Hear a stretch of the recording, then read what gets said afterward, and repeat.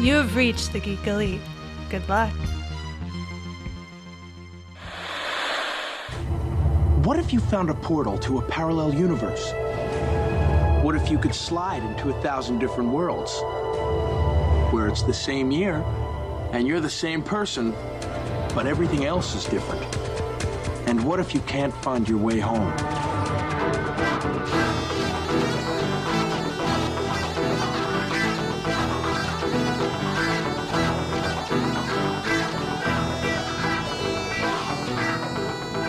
Welcome back for another issue of Imagine If. This week we are back at FanQuest Comics and Games in Yuma, Arizona, doing a roundtable for the very special, extravagant issue of Spawn 300. Isn't that right, Chris? Yeah. So this is an independent comic book coming straight out of Image Comics, and Todd McFarlane has done it. He's taken his character, his original creation, to 300 issues. The last time we saw this was Cerebus from Dave Sims back in, February 24th of 2004. So he took it to 300 and stopped. But Todd McFarlane, he's going to keep going. We got Ray joining us. Ray, introduce yourself there. Hi, I'm Ray. And Ray was telling us, right, they did a live stream of when he closed out issue 301, right? Right, when he pushed the button and made it official. So Todd McFarlane's the new king of independent comics. Makes sense. He was one of the founding members of Image. I mean, the whole idea behind indie comics, or the biggest stage for indie comics. Well, it's funny. So, talk about, I guess you could say, like, they were kind of like the first coup of comics, because they were all working for Marvel, and it's like, hey man, I do something to Spider-Man that's mine, but in reality it belongs to Marvel. So it's like, hey, we're all talented guys, and they formed their own. And you've always had several other publishers. You've got Archie, wherever he comes from. You had a lot of other companies that existed, like, say, Charlton, but then they got bought by companies as well. And Image, they formed themselves. They survived the 90s with the crash and all that crazy stuff. And Image is, probably definitely number 3, because Dark Horse was definitely a big publisher for a while there. But I think once Disney got Star Wars from them, they've kind of lost. And right now, Image is just, they're absorbing stuff, they're creating stuff, they're putting a lot of new different designs of comics out there. Then you also had Predator and Alien and RoboCop over there at Dark Horse, but now those stuff's over at IDW, right? That's the ones that do the... Yeah, they get popped in, like IDW, Boom, a lot of those studios. They're like the Saturday morning cartoons, 80s action film extravaganza of publications, yeah. So... with Spawn, we did the 101 with it back a few weeks back, and then we did a challenge with it the week after that. Now we're going to talk about 300. Ray, let's just ask you, what has Spawn meant to you over the issues that you've read? Well, I remember when I got Spawn number 5. That was where I started off. Nice. I brought it home, and I was all excited about this character Spawn, and it was dark, gritty, and like bloody. And I showed it to my dad, who got me into comics. And he read it, and at the very end of the issue shows Billy Kincaid upside down with popsicle sticks stuck in his chest, and he was killed by Spawn. My dad took that comic and put it in his desk, and he's like, "That's not for you." And I was like, "Really? It's not for me?" And I really want it. Yeah, that's where the love began right there. I really want it. So, then through, like, I would say the black market of junior high and high school, I would, get the back issues that I was missing because they were hard to find. Yeah. Because issue 4 was a $100 book at one time, thanks to Wizard. But I got it, and then I just stuck with it, and that was my choice as a kid. It was like, this is my character, and thanks to my dad, I'm a big, huge Spawn fan. If he had never, kept it from me, I'd probably be a Batman fan, or I'd probably be a Spider-Man fan more than Spawn. Mm-hmm. Well, that's definitely the appeal, when it's something that's like, nah, this is not for you. It's the forbidden fruit. Like, yep, now I want it even more so. Absolutely, it was forbidden fruit. And to this, in my whole childhood, like, I kept Spawn from my dad. Oh. Yeah. I kept it from him. You're an adult man now. Do you still feel the need to keep it from people? No. My dad's not with us anymore. But when I was a kid in junior high and high school, any Spawn issues, I got them, with my own money, and I just didn't tell him. Yeah. You know? Now, the burning question I've got: did you get that issue back from his desk? Oh, yeah. Okay. Oh, yeah. It's still in my collection. Nice. I bought it here. No kidding. Yeah. Very cool. Other than the forbidden fruit, what was it about the character of Spawn and Todd McFarlane's writing art that really struck with you? Well, first and foremost, it was the artwork. I'm an artist myself, and I just thought his art was something different than anybody else's. But with Spawn, I like the how, and McFarlane has said this himself, like Spawn is like a combination of a lot of characters. I mean, you see Spider-Man in it, you see Batman, you see Batman. But what I like the most, and I think you might like this, Chris, is that I see Punisher in him. Mm-hmm. You know, he's a superhero with a cape that shoots guns and kills and doesn't ask questions, and that was my draw, I guess. Yeah, no, the mysticism of it, the supernatural is cool. Like I'm a big Ghost Rider fan, and that draw is in there, and I love the chains. You know, like I didn't make a connection until I think we were talking our 101, and it's like that's just Spider-Man's webbing, but when he uses those chains, like it's like, man, that's really cool. Like what a great way to use that power set like that. Mm-hmm. And yeah, and I think a lot of it has to do with the, you know, Image Comics was totally different from what you read as from DC and Marvel. You know, I hate to say this, but Green Lantern was campy, Flash was campy, Batman was campy, Spider-Man was campy. X-Men, yeah, not so much because, you know, what Jim Lee and Chris Claremont did. But I would say the big two, they had campy storylines that was like, that I felt like I wanted more at the time. So when Image came on, you know, with Spawn and Wildcats and Youngblood, I thought it wasn't as campy, and it was just, I felt like it was for me. Yeah, no, it definitely helps. Like I can think of an example. Like Charlton Comics, going back to some independents, so they had like Captain Atom, Blue Beetle, Peacemaker, and several other characters. And Dick Gordiano was one of the big guns behind that back in the day. He was with DC Comics, went off to Charlton, came back to DC Comics, got promoted up to like being the president. And he was a former artist. And he really loved those Charlton characters. So DC Comics, the company, they bought that publication. Here you go. Like kind of like back in the day when there was a lot of respect and mutuality there. And so Alan Moore comes along, and he was great at taking people's toys and just going nuts. Like Marvel Man, highly recommend it. Check it out sometime.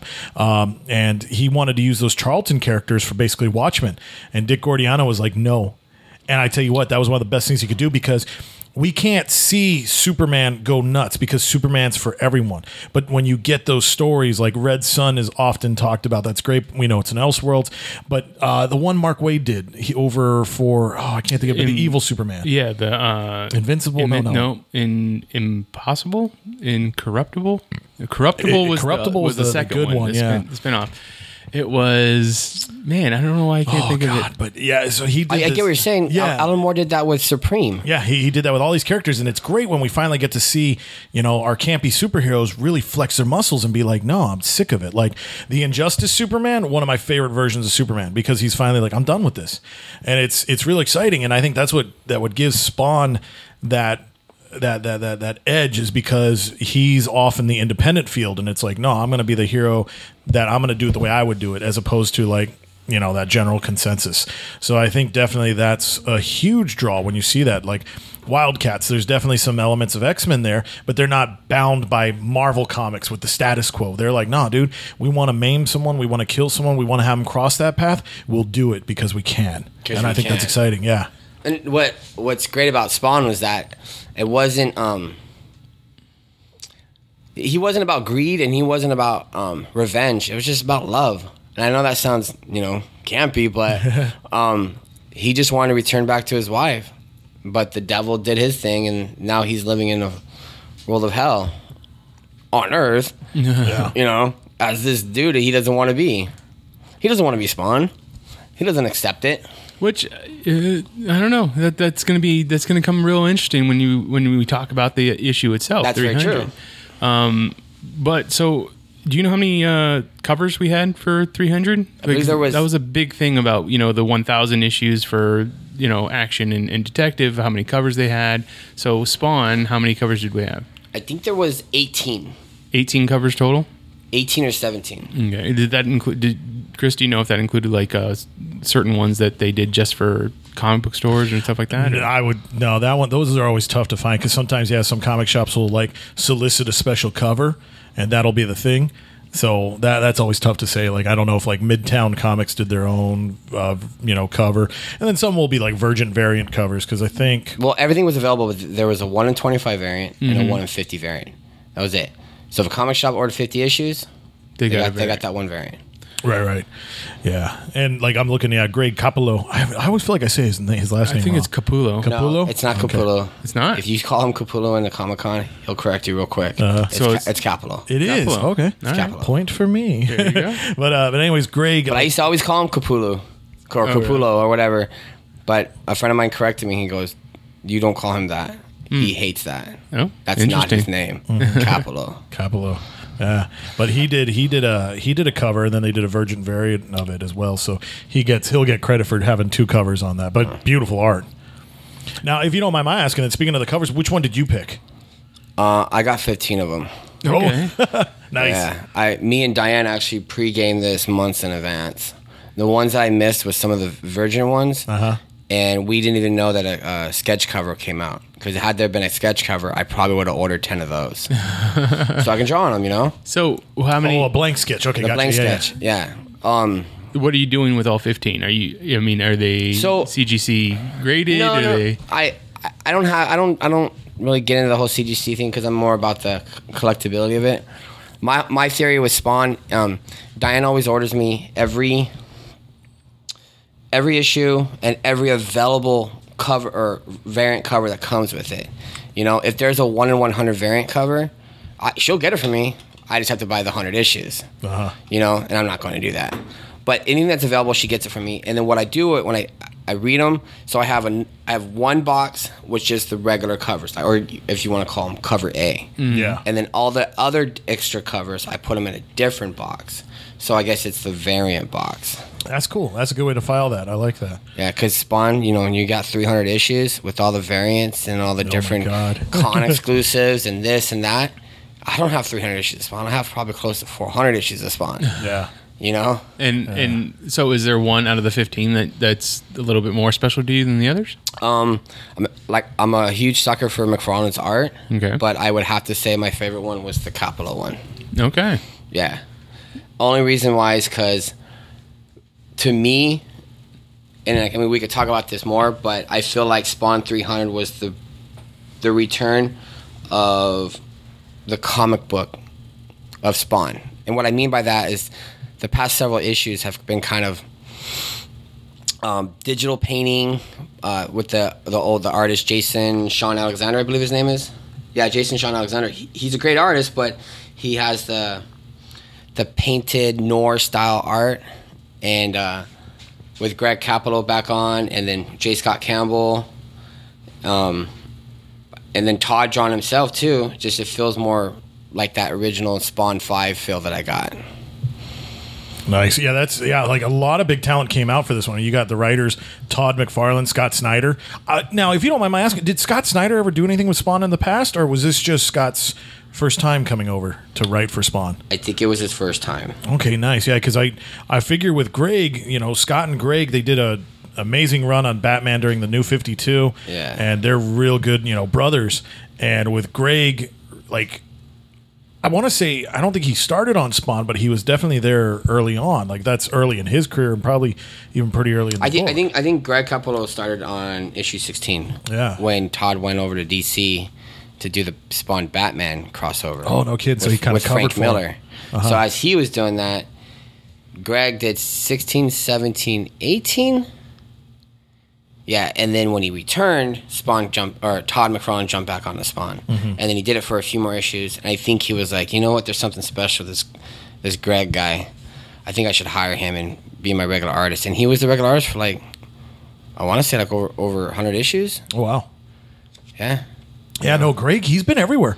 Like I was looking at some X-Men back issues, and he was doing some art there, and it's wild. Like I guess I never made the connection with his art and his name until his Batman turn. But yeah, he's done some amazing stuff. So yeah, he was on this issue, like you mentioned earlier. Jason Sean Alexander, J. Scott Campbell. That blew my mind that he was on here because I mostly associate him with being like a cover artist nowadays. But that was cool to see. He did some interiors.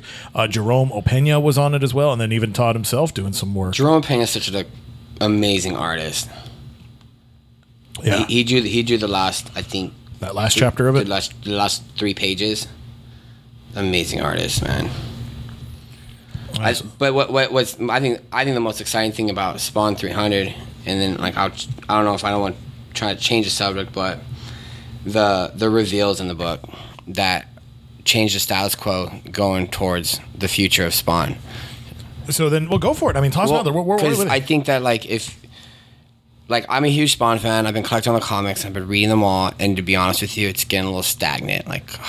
right. Like, where's this story going? And then at one point in the story, Al Simmons' wife gets murdered, and all of a sudden he's like, "What?" And now he wants to get the revenge that I said earlier he never came for, but now he's trying to get revenge, trying to find out who killed his wife, and at times it got a little stagnant too. But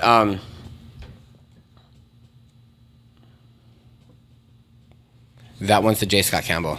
Sorry. Got it. Yeah, that's the Sorry. J. Scott Campbell one. Doesn't look like him, huh?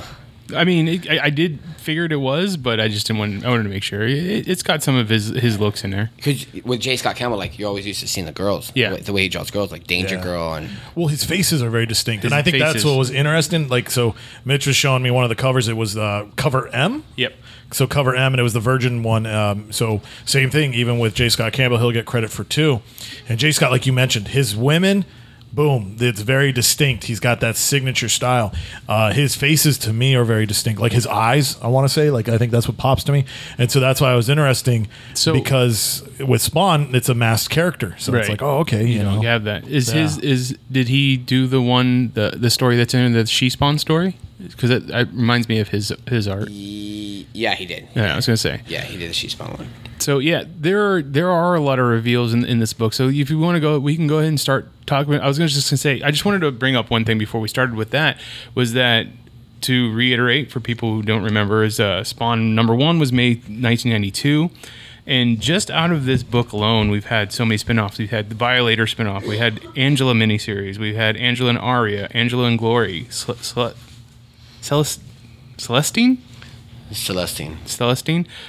Violator and Badrick, Spawn Blood Feud, Spawn the Impaler, Medieval Spawn, Witchblade, Curse of the Spawn, Spawn the Dark Ages, Spawn Blood and Shadows, Cygor, Spawn the Undead, Sam and Twitch, Hellspawn, Spawn Simony, Shadows of Spawn, Spawn Architects of Fear, Spawn Blood and Salvation, The Adventures of Spawn, and then another Spawn Witchblade. Spawn kills everyone, and Spawn kills everyone too. Yeah. I mean, just the idea. You don't. See I don't that have for- all those. But just the fact that The universe as we he's called created. it, a universe they've created with what we're calling an indie book. Like you don't see that for something like this. No. Well, I find it amazing. I didn't know Witchblade spun out of Spawn. I don't know if it was so much Witchblade spun out of it, is that they connected It was it. a Spawn Witchblade book. Okay, I got you. I see now. Which way came out of darkness?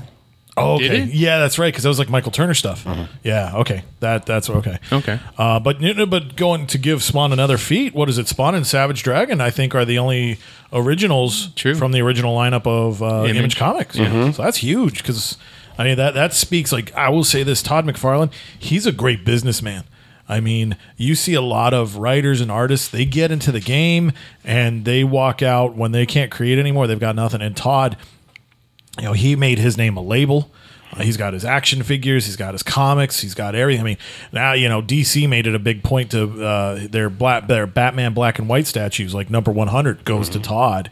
And that's huge. Like the man knows how to network and do stuff. So So do you guys remember hearing way back in the day when some anonymous guy bought Mark McGwire's 7th home run baseball? Oh, yeah. For like $3 million, $5 million, whatever. Was it Todd? Yeah. It's the dude that created Spawn. Yep. I remember He was that successful with his comics and toys where he was able to put some money away and buy some baseball memorabilia. I mean, Yeah. his toy line is pretty huge. So Well, he just got the rights.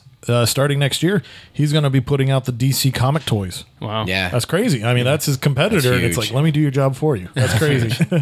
So let me ask you this: the countdown that starts off the book, does that mean something? You know, yeah. You mean It starts off with 0047, and I mean I don't know if that means day, minute, time, so? seconds. So I probably stopped collecting Spawn at issue 27 when Todd stopped. Okay. Stopped drawing it. So from 27 to 185, I would pick up an issue here or there just to get reacquainted with Spawn. When Todd came back onto the book in issue 185, that's when I was hooked and I was going for it. And in issue 185 is when Jim Downing became the new Spawn. Al Simmons kills himself, new superhero, a guy wakes up from a coma and he's the new Spawn. When that happened, that meter wasn't around. Oh, okay. So the meter, what that meant was in issue 1, the meter said 9:99:99:9. Okay. And whenever he used his powers, that meter would go down. So he wasn't an invincible character. He only had had so much, a finite amount of a finite power. amount of time. So if he wanted to, I don't know, let's just say he wanted to rebuild the Oklahoma City building after it got bombed, that would have used quite amount of energy, and that he would have been doing for good.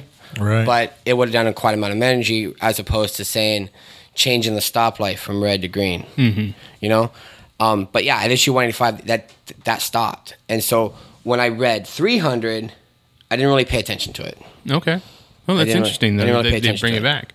The first story you have is about a family reunion somewhere in the South. I forget if it says where. Oh, yeah, it says Nebraska.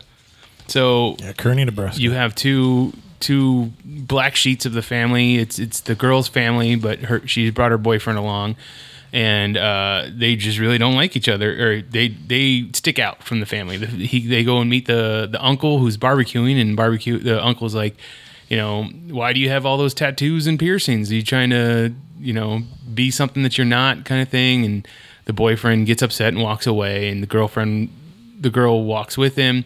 Eventually, they're about to leave. They say, you know, he's like, you know what? We're going to teach them. We're going to show them all. And they drive off. And then all of a sudden, the next panels are the family getting brutally killed in the house. They aren't really showing the killer. You're supposed to believe that it's the girl and the boy doing it. But they pull up in their car, and they're like, yeah, we got married. Now we're really going to show them. They're never going to believe such a thing happened. They walk into the house, and you find out it's the little girl from the first couple of panels that's gone around killing everybody with a butcher knife. She says, I didn't like them, and I don't like you either. So she comes at them with a knife. This story doesn't get revisited again in the rest of the issue. Is this something that happens in other Spawn books? No, it doesn't get revisited, but it does get said. I mean, this is a spoiler. We Okay. can say spoilers here. Oh, yeah. Yeah, definitely. yeah. The Violator has been circulating something around the world where it's causing people to commit murder. So he's infecting his madness on people and things like that. To some degree, yeah. Okay. Yeah. When I read it, I thought, oh, maybe this is a metaphor for don't judge a book by its cover. Wherever this is going, I don't get it. And then later in the book, you find out that.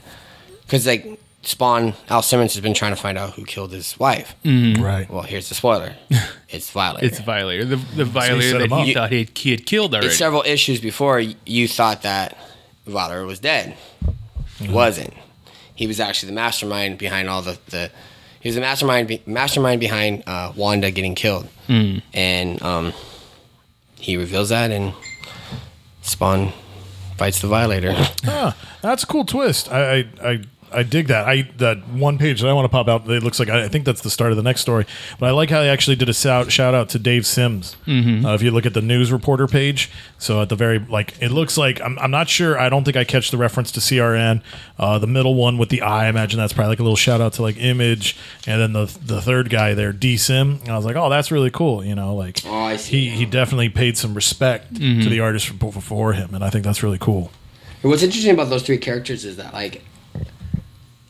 when you're in junior high, I don't want to read too much. And this one page that was in almost every Spawn comic. It's a block of writing. It's a block of writing that I felt like I don't want to read this. I want to get to the action. But in this issue, I read the whole thing. I guess I'm a little wiser when I'm older. Makes sense. So then, with that next story is you're at the secret lair of Spawn, and he has a guy there who at first I wouldn't think that it's his captive, but later on when Spawn leaves, he poofs out.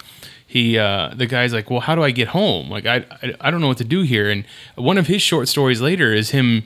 It talks about him running for 2 hours straight, trying to find some other place outside of this cabin, and he can't find anything. Like, he doesn't come across any other civilization, so he's trapped there. He talks about being imprisoned in this secret lair. I mean, I know that I don't particularly know if Spawn has a lair that's in the middle of America anywhere. I would assume it is, but when you can teleport, you don't really need to be. I think it'd be kind of hard to run for 3-4 hours in one direction and not meet any other civilization. Yeah, that was new to me. The guy is Mark Rosen. Okay, who's Mark Rosen? He was a buddy of Jim Downing's, the guy that became Spawn in issue 185. Okay, so the second Spawn. So when you read the chapter Lost and Found, and it's got the painting style artwork, and at the end you see a character go, "It's why I woke you, why you've all been awoken," and that's Jim Downing. Oh, you didn't hear me? Yeah. Yeah, he's buddies with Jim Downing. Okay. I guess you want to say the previous Spawn that took over when Al killed himself. Now, do you think is there going to be like any animosity between those two? Are they going to wind up becoming like buddies because of their relationship dealing with Spawn? What I love about Jim Downing Spawn is, I forget what issue it was, but it was an early issue. Todd McFarlane, when he drew Spawn, Al Simmons, when he woke up 5 years later after being murdered. He's back on Earth. He tried to change his appearance because his face was all, hamburger head. It was all scarred. So he used that power meter to try to change his face, to make him look like a silky smooth black man that he is. Well, when he changed his face, he turned into a blonde-haired white guy. So when he knocked on the door of Wanda, his wife, he looked like a white guy. He can't go like, "Whoa, hey Wanda, it's me. It's me, Al." And she's like, "You're crazy. You're white." So that was only visited one time. Several years later, in issue 185, when Al Simmons kills himself, and the guy wakes up from a coma, and now is the new Spawn, guess what he looks like? Oh, so he's that blonde-haired white guy. He's that blonde-haired white guy. Oh, that's a good twist. Yeah, that was an amazing twist. So, I mean, I almost wonder, like, is he... Did Al kind of put the curse on the new guy then? Like, maybe, I won't say it's a curse. Just or the power, like, yeah, like inadvertently, like I picked you to carry on the legacy. Yeah, I think it was just Todd McFarlane doing a throwback to something he did. Probably, yeah. No, at that point, yeah. But that's cool. Like he didn't everything got recycled. It wasn't just trashed out. That's cool. So he also knows that when he's going to go to this factory, that this is where all of his enemies are. It seems like both sides of heaven and hell are going to be there, and they want him dead. Al does, or they want Al dead. So he's going to go there. This is when he's snooping anything out, and you see the shadowy figure, the one that's killed Wanda, just hanging around in the shadows over there. It's revealed later that it's the Violator. He was under the impression that he killed the Violator, so it was very much to his surprise that the clown face had showed up. What I mean, I honestly thought it was a different villain. Who did you think it was going to be? A character named Mammon, okay, which is I don't know nothing much about him because he's in that time frame. I didn't really start. You weren't reading? I wasn't reading, but I thought that's what I thought it was. And then you read a couple more panels over, and you see this character, and he's got that face paint from Violator. I'm like, Now, who is this angel-looking character? He's a new character. He's a new character. He's just a new character. So, I mean, he's carrying a scythe, like he's the Reaper. He's got angel wings. He's got armor, but he's more skeleton-looking than anything else. He's a new character named Godsend. Godsend. Yeah. So I would assume that he's on the side of heaven. Yeah. Okay. Well, I like going back a bit though. I like the pages with the Violator. So when you see him, like I was kind of almost feeling that it would have been Violator just because I remember that stocky build. Mm-hmm. But I like how they keep you in the dark, and even when finally the light comes on, I like that he has that black bubble around him. Face, yeah. And it's like, okay, that's keeping the mystery going. That's pretty wild. Protects him from the light. The badness of the light. Yeah. Mm-hmm. Oh, okay, so I didn't realize that'd be something that hurts him. But you're right when that face paint. But again, I don't know the character that well, so I wasn't surprised. But yeah, that would make sense that if Violator's dead by this point, that's a big reveal, and you're like, oh, okay, that guy's back. What's interesting about that, what I like best about that chapter of the book, is when the mysterious character that I thought that was someone else, hulks out, quote unquote, yeah, and then becomes the Violator. That panel is the most detailed panel I've ever seen Greg Capullo do. Oh, dude, yeah, like when he shows them, like you're saying, are violated out. Yeah, dude, it is nuts. I mean, the arms, the bone protrusions. I even love the way he did the head horns. Yeah, like that is just wild looking. Like, yeah, Greg Violator was always skinny. Yeah, he was a skinny demon. Yeah, God, I remember the figure. I think maybe the first action figure was almost looked like it was like a little bendy toy, because he was so petite and whatnot. And then you see this one, you're like, oh, that's gonna be something else. But yeah, when that chapter, you see a great fight between Spawn and Violator, which I still always will believe that Spawn and Violator are like Batman and Joker. I was just gonna ask that. So that would definitely that's his arch nemesis Extreme then. Number one. Now, okay. We talked about this in our previous 101, and like the most I knew about Spawn was watching that HBO animated series. When that started out, he wasn't so much his enemy. I mean, he was his enemy, but he was also his handler, right? He was the one that told him that gave the devil's orders to Spawn, be like, you need to go do this kind of thing, right? Uh-huh. So it's odd to have that relationship and then eventually turn in. I mean, it becomes the relationship of Batman and Joker, as you said. Yeah. What is it that probably is it just that Simon Al knows that he doesn't want to do the things that the devil wants, and that's why the two of them are at heads? How I always took it was this dude served his country, got murdered. Devil makes a deal with him, says, "Hey, you want to go back to your wife? You got to lead my army as a hellspawn." He goes, yeah, let's do it. Sure. Let's do it. I want to see my wife. But he goes back, and 5 years later, and then it's 5 years later, and his wife's married to his best friend, and he looks like a hamburger, and he's got this stupid symbiote cape on him, he know nothing about. And then all of a sudden, some weird fat dude comes over and says, "Hey, you're the best," and he wants to be his best friend. And he don't have time for this bullshit. He just wants to be with his wife. He wants to be with his family. Why is it that the devil needs a human hellspawn? Why can't he just use the Violator as the general of his armies? Because I think humans have more emotions and more... The emotions that a human makes them smarter? Okay. More resilient? Well, free will. I think it goes back to even the biblical sense. That's why angels almost have that anger towards humanity, because we have free will. We're allowed to do things. We can choose things. And angels and demons, they're subservient to either God or devil. So I think maybe that might be one of those pulls. I've thought that same question, Mitch. I've thought that same exact question. Why? Because when you see the movie, the Spawn movie, and then you see thousands of humans in the Spawn costume all over, what makes them so special? But yeah. I don't know. I just think it's the resilience of how a human is that makes them... I mean, obviously it doesn't work out well for the devil if the humans can turn on them, not do his bidding. Yeah. Whereas, a Violator wants to do it. He wants to kill all humans and stuff like that, or lead the armies of the devil. I think the thing with Violators that he's just jealous that this human got chosen. And in fact, Violator is the one that created the symbiote. So yeah, we which get is into called. You guys ready for this? It's the stupidest name of anything. The Spawn symbiote is called the L7 Letha. Letha.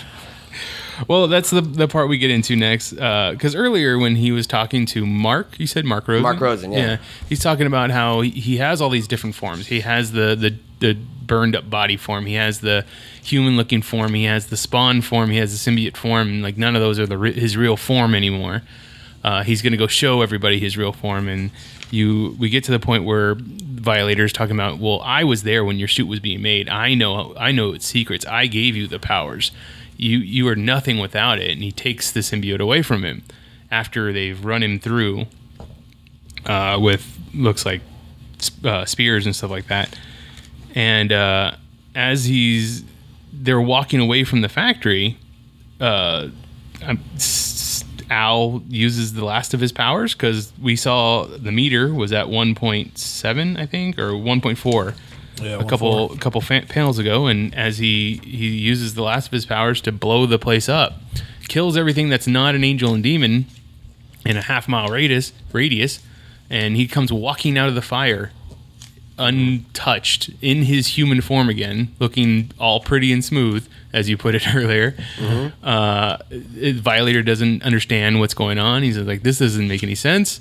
He should be dead. And from that, he just starts grabbing Ash, making his body look, have the markings of the Hellspawn. The costume, yeah. And then he starts pushing railroad spikes through his arms and hands, and barbed wire around his arms and stuff like that. Like, what are we seeing here? Because you even said it earlier that he doesn't want to be the Spawn. Well, first off, my dad definitely would have put this book away. I think he's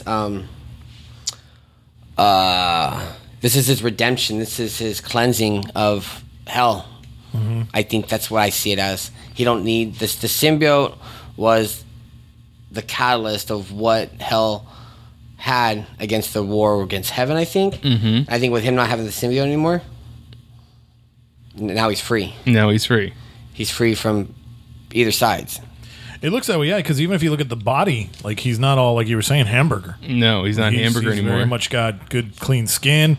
I mean, to the point where he takes the barbed wire to it, but I mean, for the most part, he's got a nose. Looks like he's alive, yeah. He's got a nose.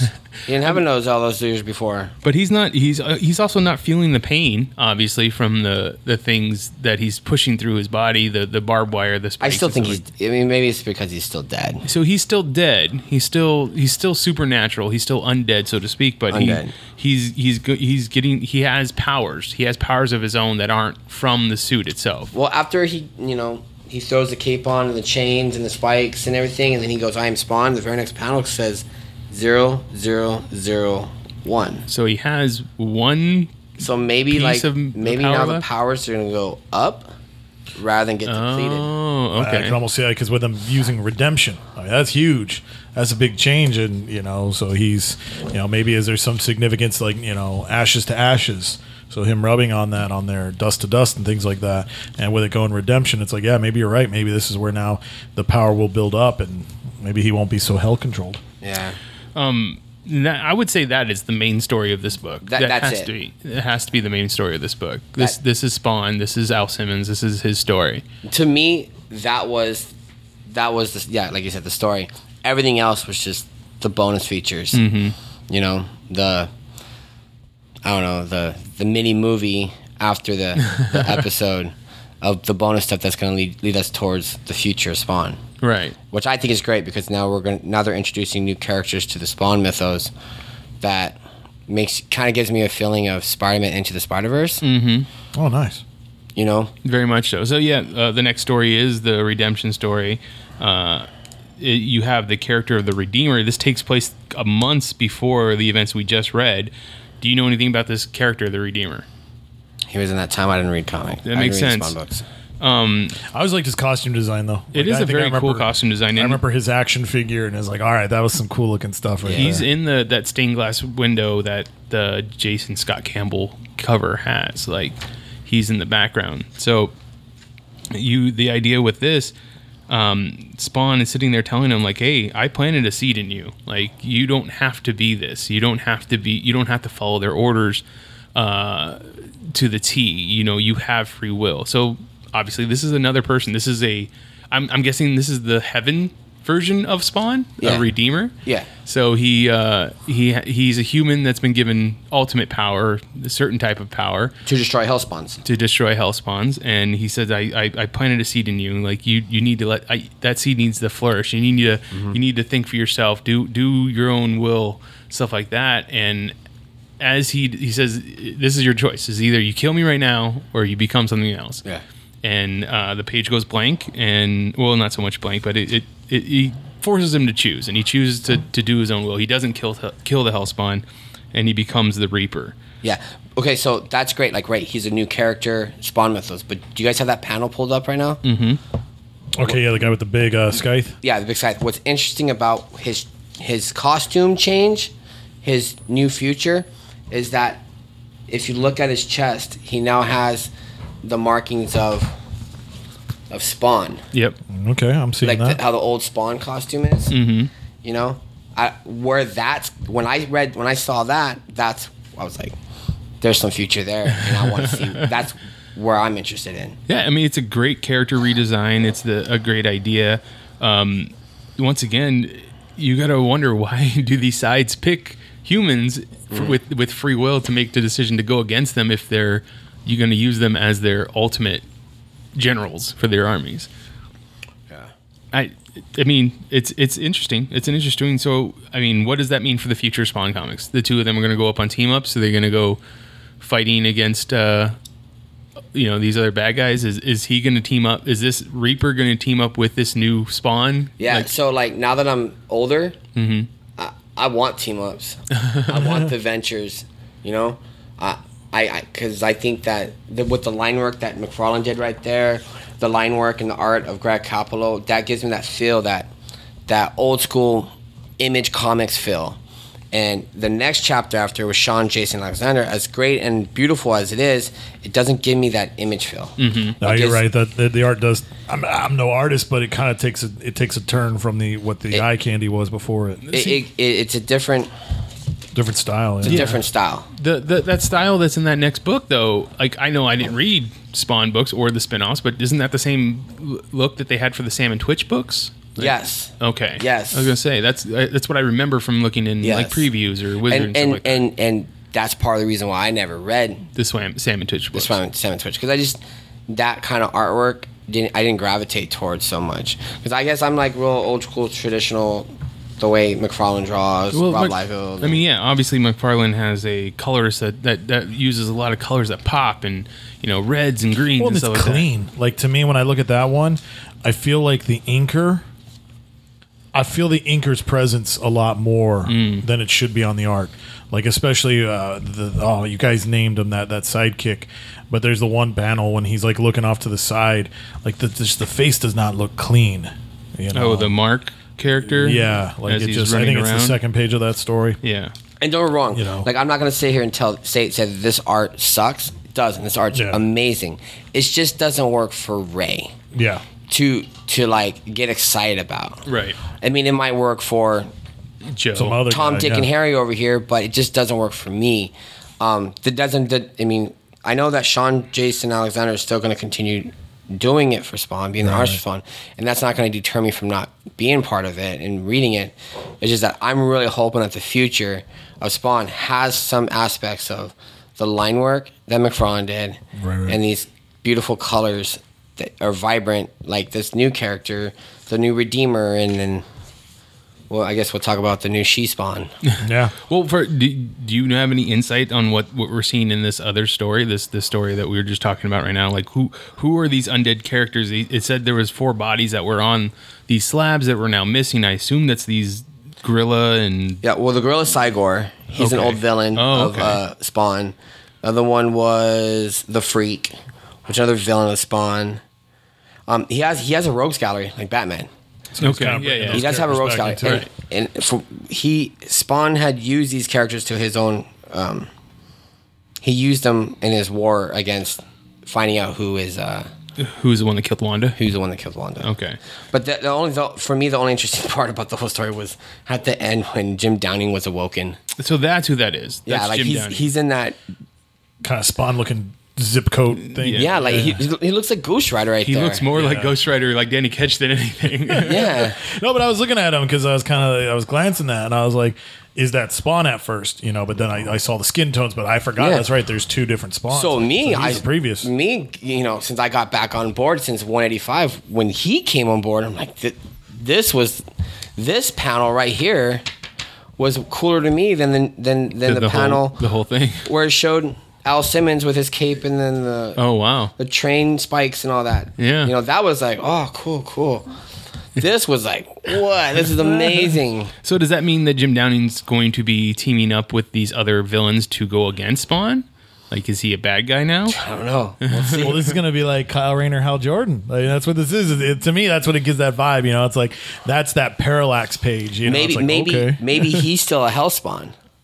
Yeah. Ooh, yeah. Maybe he's still a Hellspawn and Al Simmons isn't. Yeah, it Makes could be sense. that breaking away from it. So he's still embracing the power while Al is like, I'm done with this. Yeah. I didn't want any of your stupid world, but you threw me in there. And Jim is like, I love this. It's better than being in a coma. you Well, know? also, if Al's power meter had actually went down to 0, maybe the rest of the power went to set him free.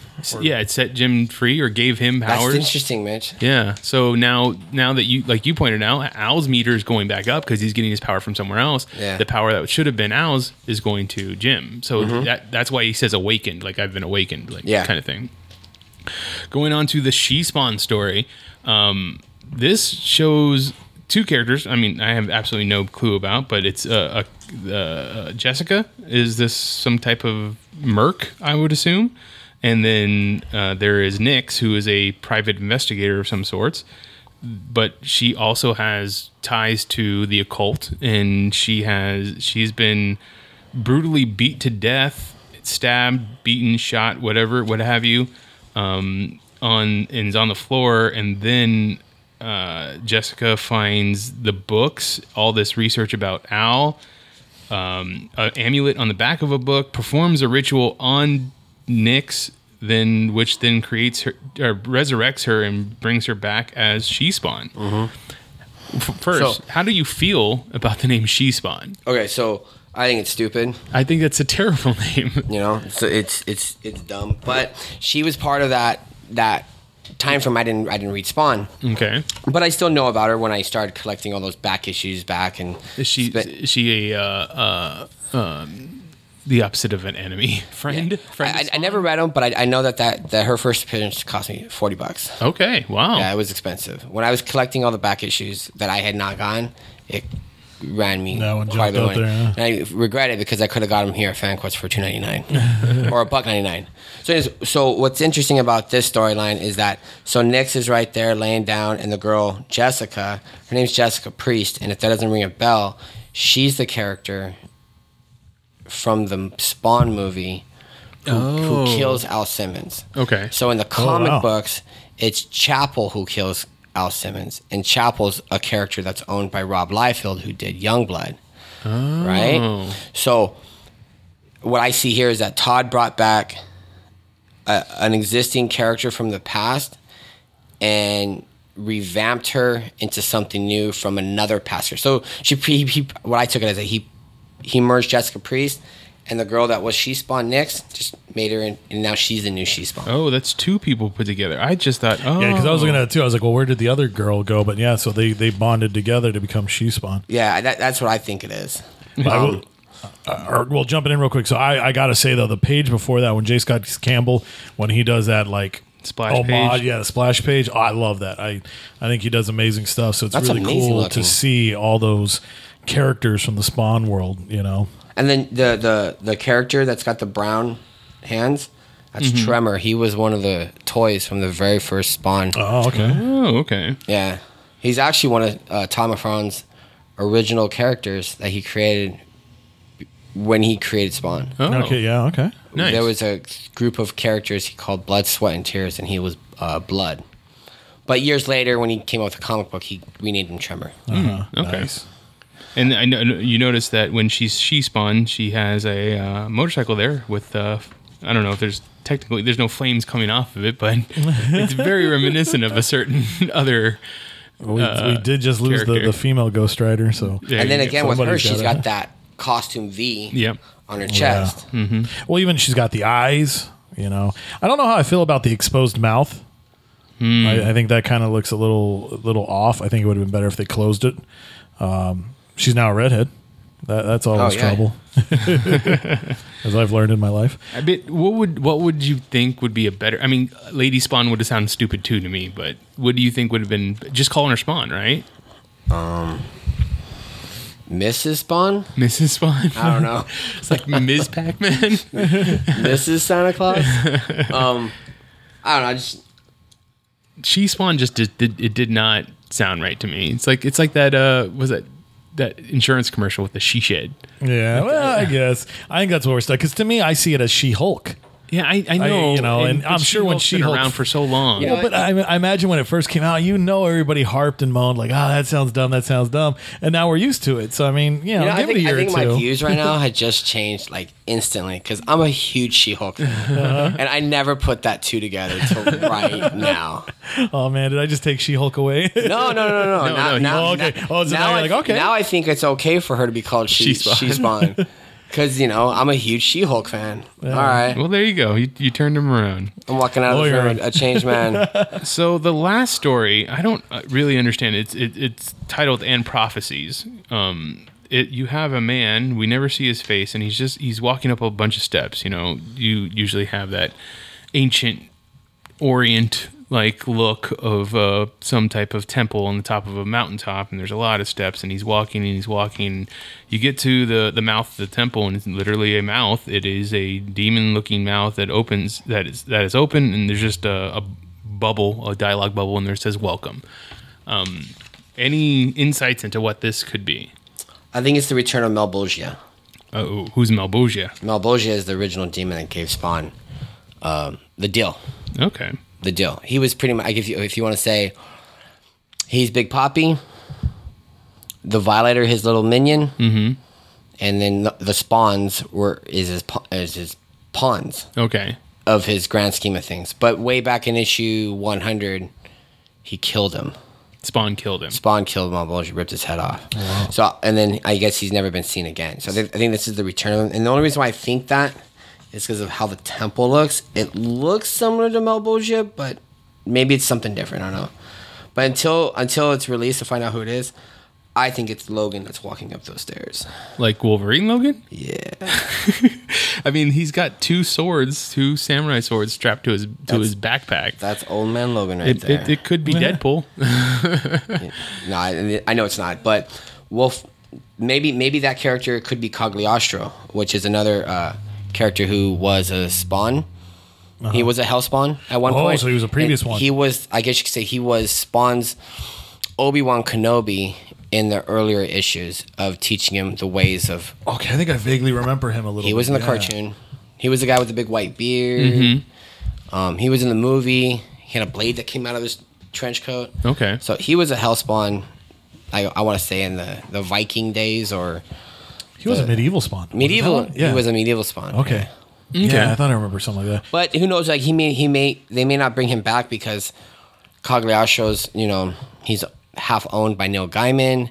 Yeah, and I don't know if you're right there. I don't know if you're familiar with the character copyright that Todd McFarlane has battled with two Spawn characters, and Cagliostro is one of them. Yeah, because Angela was the other big one, and yeah, that's why we mentioned that before. That's why we got Marvel 1602. Right. Yeah, that was crazy. That was some wild stuff there. And I love that Angela is Thor's sister in the Marvel Universe. I absolutely love it. That is a cool twist. I'm glad that they got her and they're doing something with her. I wish they would hurry up with Miracle Man, but that's a story for another day. But yeah, I think that it could be Cagliostro walking up in there, and it doesn't say it.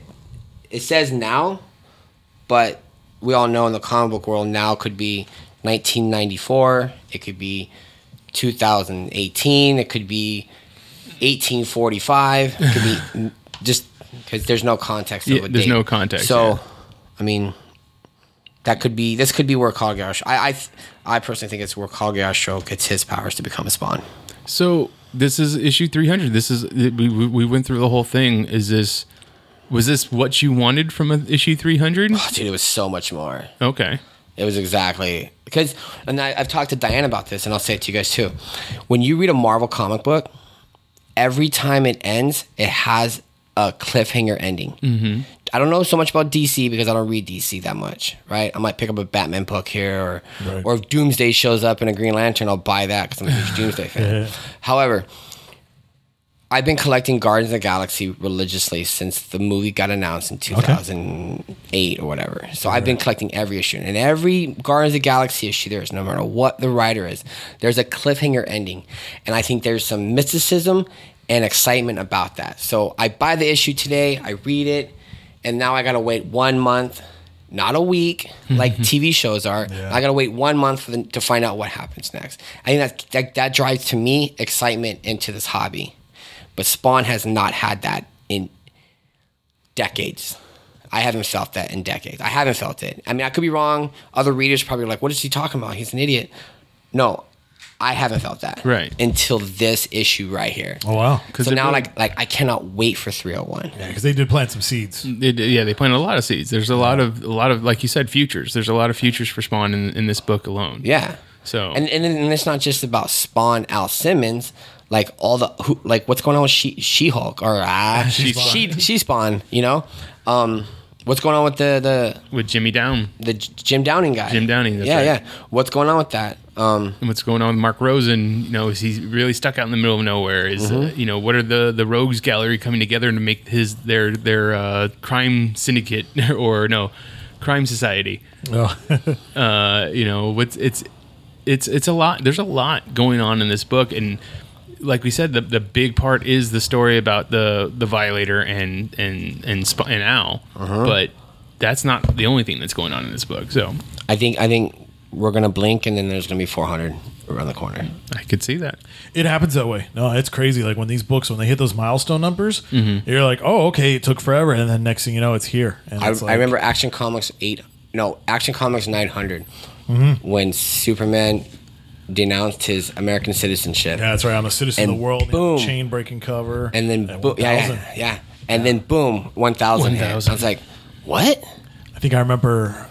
I could be wrong, but I think it was Action 700 when they had like Lex Luthor was dying and he basically started saying screw everything and he was blowing up Metropolis and the Daily Planet was collapsing and Superman was flying holding it back. And I was like, man, that felt like forever ago. And then boom, here it is. We've hit 1,000 and you know, they just hit these milestone numbers. It's crazy. I think with speaking of Spawn, like I just think that as long as McFarlane is involved with it, it's gonna do good. And what I also want to say is now that Walking Dead isn't being published, maybe now is the time for how I call it, the OG feel of Image Comics. It's his time to return. You know, with Savage Dragon, you know, Spawn's still going on. Yeah. Maybe some Wetworks can come back. You know, that will never come back. That's owned by DC now. That's true. Yeah. But you know, like that maybe now that Walking Dead is in the pinnacle and the high point of Image Comic sales, now honestly it's Spawn. Yeah. You know, well, it kind of kicked them in the butt, wake them up, you know, because it's like, I mean, Kirkman, he was a fan. And then, you know, he steps in and he's doing stuff. And yeah, his Walking Dead blew up. And now that's okay. It's done. It's kind of like, yeah, maybe that kind of got that fire in their bellies again where it's like, okay, shoot, you know, I've been kind of sitting on my laurels with Spawn. Now it's time to really like, let's do this. Let's get more focused. Let's push to make sure we're monthly. Let's do all this stuff. Let's start getting those comic book elements into the book. You know, because you're right, like going into that, because like I kind of did the same thing with Guardians. It was like, man, that movie was awesome. I went back. I would highly recommend go read the Dan Abnett, Andy Lanning stuff. Oh my God, that was great. We'll talk more about that. But like it has that, and it's like right now I can't think of his name. The Cosmic Ghost Rider, Donnie Cates, with him writing it. You know, it was Cates. like Cates. Okay, Donnie Cates. Is he the one with the Charger? No, that's Robbie Reyes. Okay. The Cosmic Ghost Rider is. Oh yeah. He's Frank the Punisher. Castle. He's the Punisher with Spirit of from the Vengeance future, and the Power Cosmic. Yeah. But I've been loving the book, like the Universal Church of Truth, with them being like Jason, Pete's dad, being in charge of that, and it was like, oh my God, Rocket, these brittle as heck, and it's just crazy. So but it's exciting when stories do that, when they create these arcs that you want to get excited for. It's just it sucks because it's been waiting a month, but at the same time when it comes out, that's such a great fix. Ray, let me so what, you working on stuff right now? Something you want to promote? Not yet. Well, what I've been doing right now artistically is I've been doing a countdown to Copra. Okay. Or hashtag countdown to Copra, and I've been kind of like drawing Copra characters until the release of the new Copra, and I post those on the group page, the fan page for the artist that created Copra. I also do a weekly drawing contest. I never win because I'm not a digital artist, but Rob Liefeld has a weekly drawing contest every week, and this week's Kane. So when I get home today, I'm gonna go work on Kane. Nice. Which Kane? Kane from X-Force #2. Oh, okay. He was supposed to be the villain in Deadpool 1. Ah. Yeah. But anyways, artistically, we have the YumaCon coming up.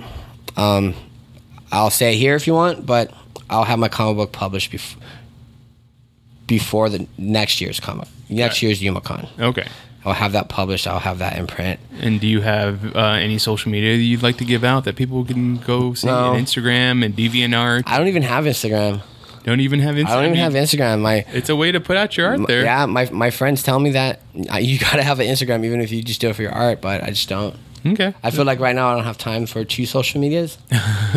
So, but yeah, just... so check it out on Copra's fan page and on Rob Liefeld's. That's right now where I'm posting my artwork. All the other stuff, I keep it behind the scenes. Okay. I'm not ready to reveal my life's work, my character, because I don't want my stuff being plagiarized. But that's fair. When it happens, I promise that Geek Elite Media will be the first people to know about it. Hey, there you go. Get the break. If you want to talk to me more about Spawn, I will try and keep up the conversation. You can find me on Twitter. I'm at Mitchipedia GEM. GEM stands for Geek Elite Media. You can also find Chris on Twitter. I'm more on Twitter, so you can find me as Stuff I Should Say, should being spelled SHUD. And give me some more info on Spawn. He's definitely I will say, for this being my first delve into it, it did that comic book phase where it's like, okay, I'll probably come back and check out 301. And you can also find his writing at... Oh, so yes, I've been doing some writing over at Adventures in Porte. So if you want to see what I'm checking out and some other things like that, go give them a shot. The rest of Geek Elite Media is at Geek Elite Media on Twitter, at Geek Elite Media on Instagram, and Facebook.com/Geek Elite Media is our Facebook page. Some of Chris's writings on our website, geekelitemedia.com, where you can also get archived episodes of this podcast and other podcasts on the Geek Elite Media Network. But until next time, this is Imagine If on the Geek Elite Media Network saying, always remember to geek out.